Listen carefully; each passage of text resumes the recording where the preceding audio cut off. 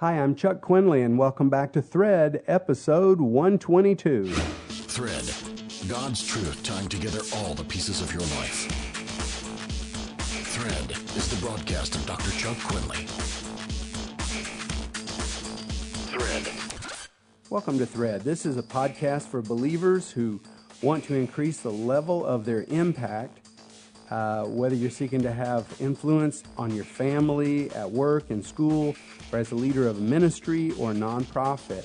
Thread's a verse-by-verse Bible study, and my goal is to set before you a solid meal from God's Word so you'll have the strength to journey deeper into your calling as an agent of change in your generation. I think you're going to enjoy today's Thread. We are back on the conversation that we've been having about closure.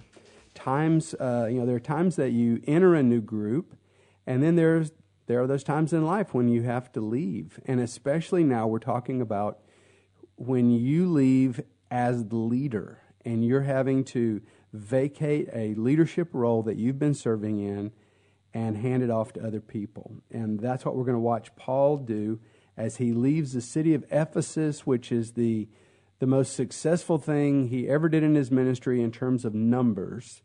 It all happened in Ephesus, and now it's time for Paul to move on and go to his next assignment, and we're going to see lessons from Paul about leadership. This is just a beautiful passage that we're going to be looking at today. We're in Acts chapter 20.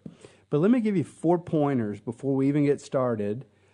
4 pointers about when you leave, because, I've been serving in so many different roles in my life, and there are times that you feel so much pressure and maybe things aren't going well and you're indecisive yourself and you get discouraged because you're being resisted by the spirit world and you're resisted in your own mind, and then a lot of times there's conflict because actually something like 70% of the time when someone leaves a leadership role in ministry, it's because of a conflict with an individual. So, we can't quit every time those things happen to us. We have to push through. But there are times when you should leave. But let's talk about when you never leave. Real quick, let me give you 4 pointers. Number 1, never leave in the middle of a crisis. It's like the captain abandoning the ship, when it's in a disaster situation. If the captain will stay at the wheel, everybody is going to come out of that situation a whole lot better than if the captain abandons ship to save himself or just because he can't deal with it. So never leave your group if they're going through a crisis. You just have to stay there and get through the crisis. Even if you know you're going to leave afterwards, you don't leave when they're in the lowest point. You stay there as a good shepherd. You're not a hireling, you're a shepherd, and you stay in your role. Don't leave in a crisis. Here's when you do leave. You can leave when you're on top of a rise. So as you ramp up to a big success and things are going very well and you can see the finish line coming, if you've had it in your heart that you need to move on to something else, this is a really good time to make a transition because the organization has momentum. And anytime you change leaders, you lose momentum. And so, when you've got them on top of a crest and they've got momentum behind them, this great victory has just come to them, things are going really well, that's a good time to switch leaders, because even if they lose a step or two, they're still going to be in the race. Third thing, don't leave until you've trained a strong set of level 2 leaders. So if you know you want to leave, you can't leave. You can't leave until you've got somebody else trained. Don't just turn to the group and say, I hope you can find a leader. Look down. I'm not talking about the next senior leader so much as the ones under them. Like the second level of leaders that are in your organization. You need to spend a lot of time with those people, because if they all rise up, they stabilize the situation. I've known of large churches that went more than a year without a pastor and did not fall apart because they had depth of competence in the team. They had other people who, did pastoral care, and it didn't feel leaderless. They were looking for the right person, but they wanted to make sure it was a good fit. And so if you'll train a strong set of level 2 leaders, You are building for the future for this organization. And then finally, never leave until after you publicly transfer leadership to your successors. If you have the authority to do so, you should have a ceremony of some kind, even if it's a modest thing. There needs to be a moment when everybody sees you endorse this new person and you pass off the authority to them and give them your blessings. That's really, really important. Okay, now let's jump into the scripture and see Paul live all this out. So we're in chapter 20. Let's start with verse 4. Verse 4 mentions 7 men: Sopater, Aristarchus, Secundus, Gaius, Timothy, Tychicus, and Trophimus. And he mentions these 7 men. He's got them going with him, and they are from at least 4 different regions. So he's really working on this second level of leaders. And he's got this organization now that's very nicely spread out geographically, because Paul's not just the pastor of a single church. He has launched Christianity. He has launched the Christian movement in the region of Asia Minor, which today we call Turkey. And he's been in the city of Ephesus, and being in that city, there are a number of small groups, because remember that Christianity did not have large buildings for 300 years. They just met in homes. They met wherever they were allowed to meet, but they were scattered all through the city. It wasn't just one group that met. And it spilled over into the countryside and the provinces, and people had carried it to the next town. So there was a large network now of small Christian communities, and they needed a whole team of leaders. And Paul was working to develop these 7 individuals so that they could take up leadership. Well, now Paul, as he's leaving Ephesus, he's left the city of Ephesus, but he begins to now do a circle, and he's going out in the provinces little by little, farther and farther away from Ephesus. And in major towns, he's stopping and he's gathering all the Christian leaders, and he's giving them a leadership talk on his way out. Chapter 20, verses 7 through 12, talks about Paul going to the town of Troas, and he couldn't be there in the day. The people couldn't gather. You know, a lot of people were slaves in those days. Over 60% of the population was in some form of servitude. And so people had to wait until they had served their masters and they were released for the day to gather many times. And so Paul gets them at night, and he just continues to pour in, and he's empowering these leaders. He's got a lot to say, and he fears he'll never see them again. And Luke actually says that Paul overtalked. When you read it in the original, Luke says Paul talked on and on. And he's just, he's wanting to make sure that he's giving everybody everything that he can. And Troas is where you have this very human moment that's introduced into the story. And somebody that has a lot of he just keeps it real. His name's Eutychus.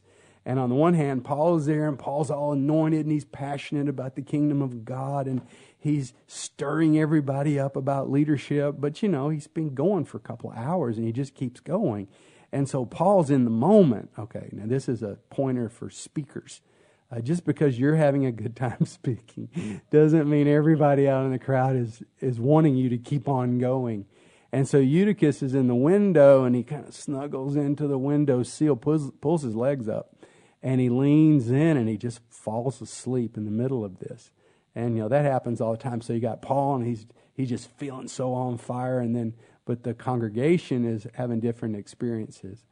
Luke's saying he's talking on, and Eutychus just falls asleep, and then tragically tumbles out the window, falls down on his neck, and dies.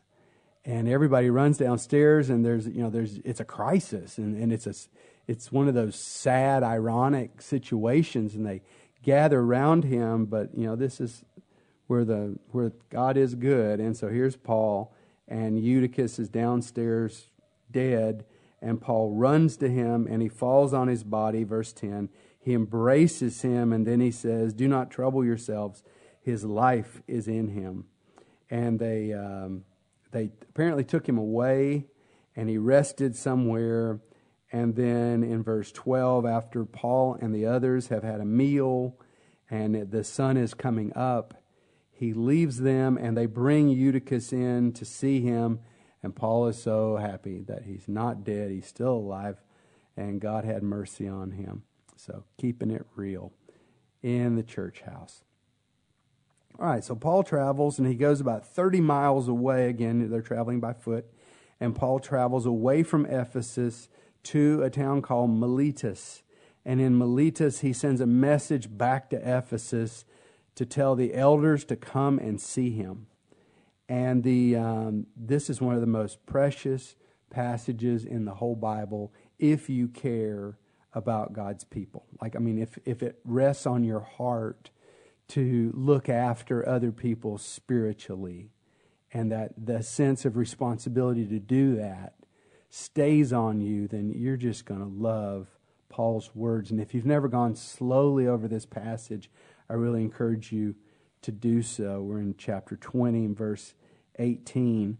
There's so much here, I'm not going to get it covered in one thread. It's a gold mine for anybody that loves God's sheep and wants to give your life to caring for them. And we're just going to do like part 1 in this thread, and in the next thread we'll pick up the rest of it. So we're going to talk about 7 characteristics of pastoral ministry that gives you an impact on other people. I am talking about pastoral ministry. I'm not necessarily talking about being a full-time pastor, which may or may not be your role, but that, you can shepherd people, and you can be a big brother, big sister. You can be a shepherd without having to be the leader of a church, just by the willingness to take up the role. And so I want us to look at Paul's ministry, because he left a massive impact. We are believers today largely because of the work that Paul did in taking the gospel to Europe. Once he did that, and once he went to Asia Minor, the Christian movement spreads largely based on his efforts and based on the people that Paul raised up, and the fact that they got it. They understood that not only are you called to preach the gospel, evangelize people, and disciple them to follow Jesus, but you are also called by God to take those disciples and raise them up so that they can be competent leaders.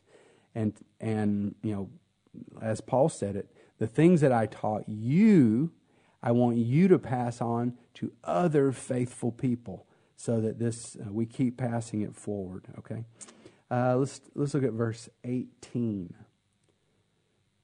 Paul says, "You know from the first day I came to Asia in what manner I always lived among you." That's the first thing I want you to see. Know that people are primarily impacted by the daily manner of your life.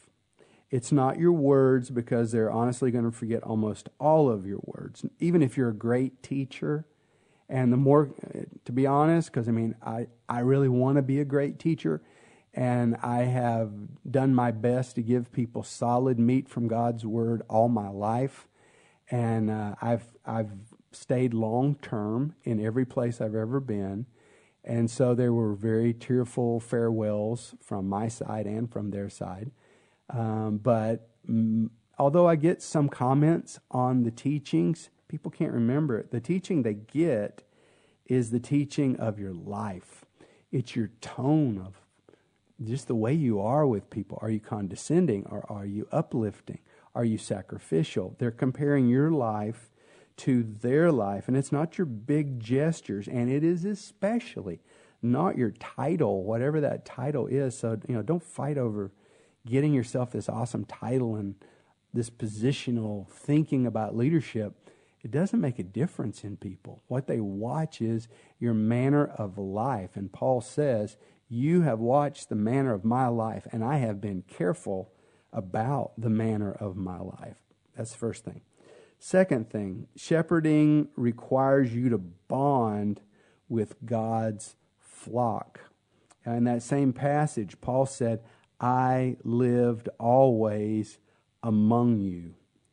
And that's really important, because Paul lived among them. And the power of your ministry flows according to your level of transparency and according to the level of your connection with the sheep. And some people just keep so much personal space around them, and they just keep people at arm's length. They don't let them get close. And you can stay there for years, and you can really do hard work. But if you keep people away from you, it's that bond that allows your life to transfer to their life. There's something about this transfer of spirit. I'm not going to talk about a real spirit transferring. I'm not even saying that happens. But I'm saying we catch a person's way, It just gets on us, and we want it. I know I do. I crave certain people. I want to get near them because I admire them so much. And I want that grace that I see in their life to rub off on me because I know my need. And these people are great examples, and they call me deeper. So that's the second thing I think that God wants us to see. The third thing is the core character trait required to impact other people is humility. You might not expect that. You might think the core trait is boldness, and the core trait is conviction and determination and be the alpha leader. And, there's a lot of competitive people out there, and an alpha person, they just know they're right. And they love to be right, can't stand to not be right.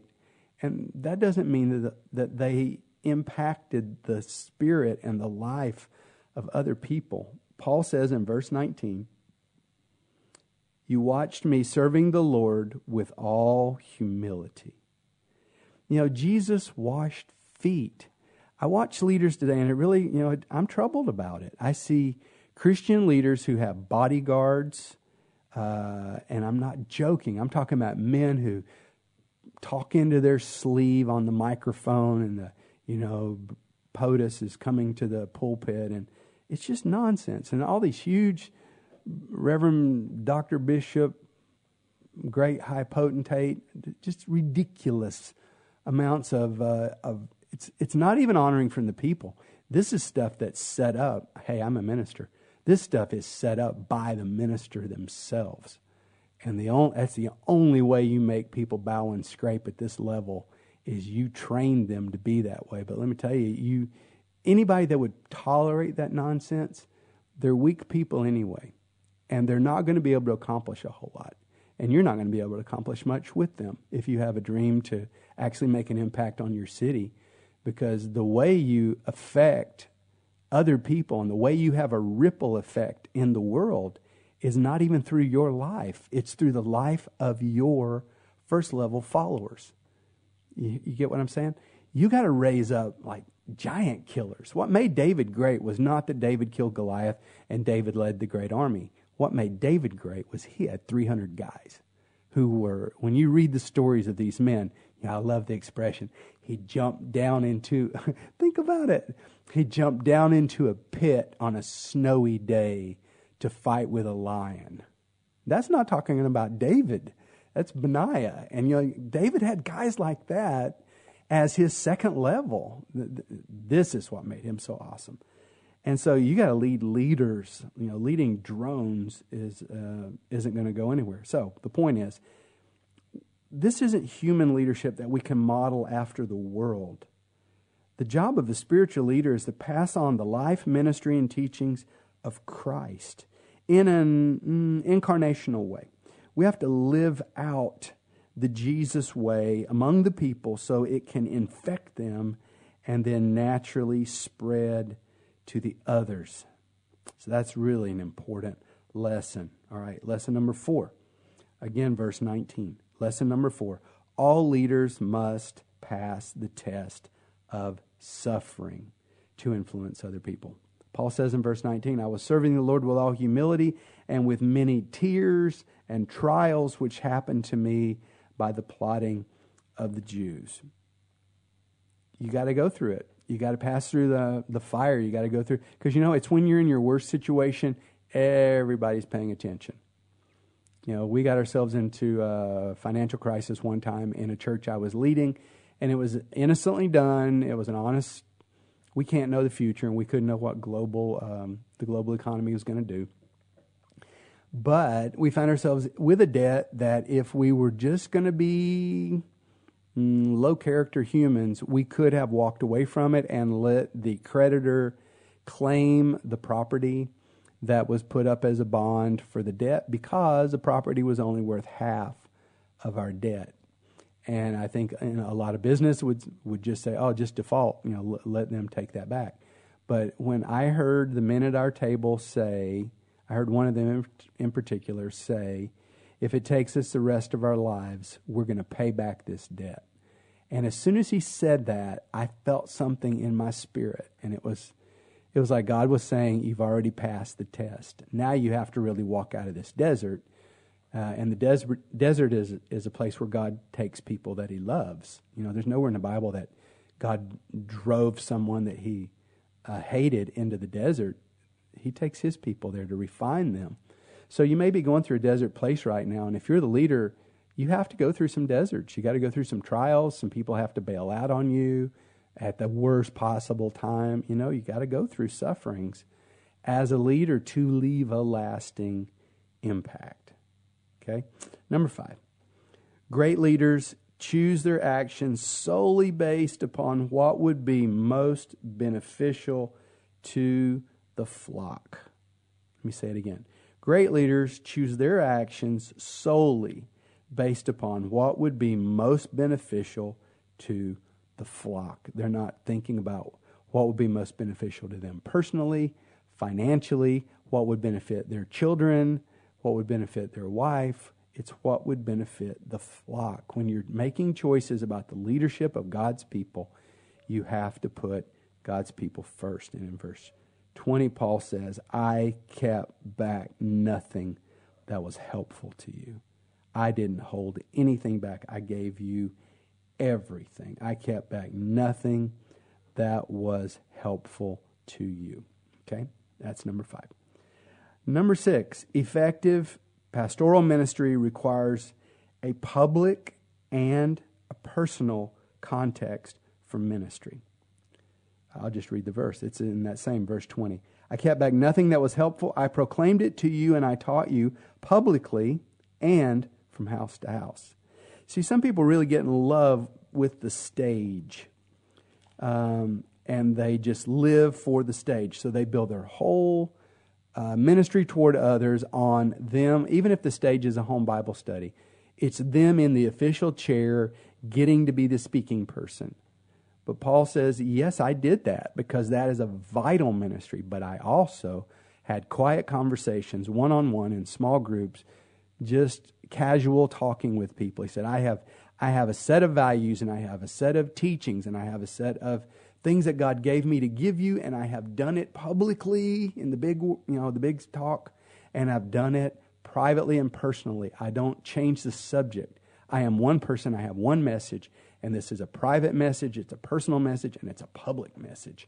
And if you're going to affect other people, you have to have all of that. You can't allow yourself to become a person that is you just exist for the public eye, and then you bail out as soon as you can, you find your escape hatch, and you don't ever really spend any time with anybody. And if you find yourself doing that, sometimes you get tired as a leader and you pull back. That's one thing if you're doing it to pace yourself. But if you catch yourself always doing that, you just want to do your, let me just teach and then I'm out of here. Let me just preach and then go out the back door. Let me just minister and then I'm out, let me cut out real fast. You have to find ways to push yourself forward more and say, all right, I gotta schedule more time to be with people one-on-one, because you need that. You gotta have both contexts to leave a big impact. Okay, and number 7, lives change when you faithfully preach a two-fisted gospel. When I say two-fisted gospel, I mean it can't just be one-sided. God loves you, God's gonna bless you, God's gonna help you. The real gospel, the one that'll let you fight the devil and fight the darkness. The gospel has a two-fisted message. The first one is repentance. Repentance toward God. You change your life. You get down on your knees. You admit that you're wrong. You bow yourself. You clean up your mess the best of your ability. Even if it costs you to do it, you do it. You repent. And we got to stop skipping that whole part of the message, because it does not make disciples. If you're not humble, and if you won't go through the eye of a needle, you're not going to make it.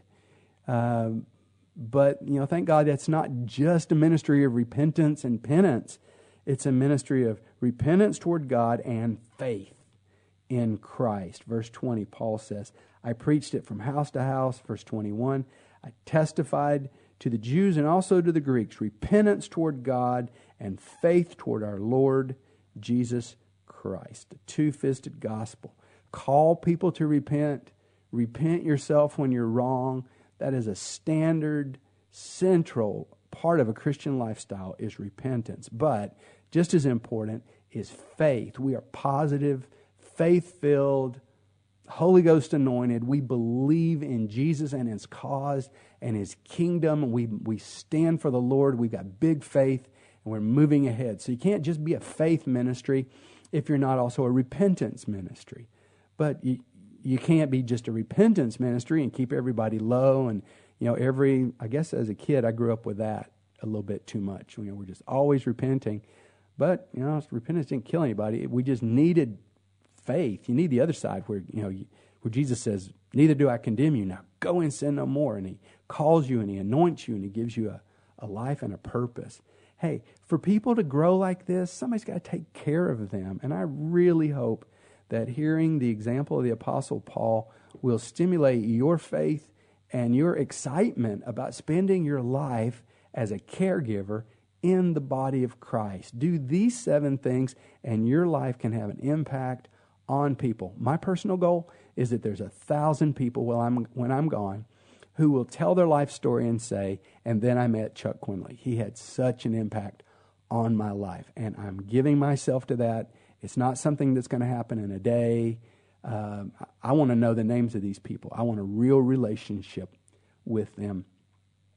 But I want to nurture them, and that's why I do this podcast, frankly. I want to take everything that God gave me, and much of that came from other people, and I just want to take that and I want to pass it forward to the next generation, because I'm really anxious to see more and more leaders, competent leaders, and caring leaders. I want to see the pastoral gift raised up and a shepherding spirit. I want the older sisters to care for the younger sisters, and the older brothers to care for the younger brothers. I want people to look after each other, but in an authoritative way, that you are called by God to take care of other people and build them up. It's an awesome life. I've been doing it all my life.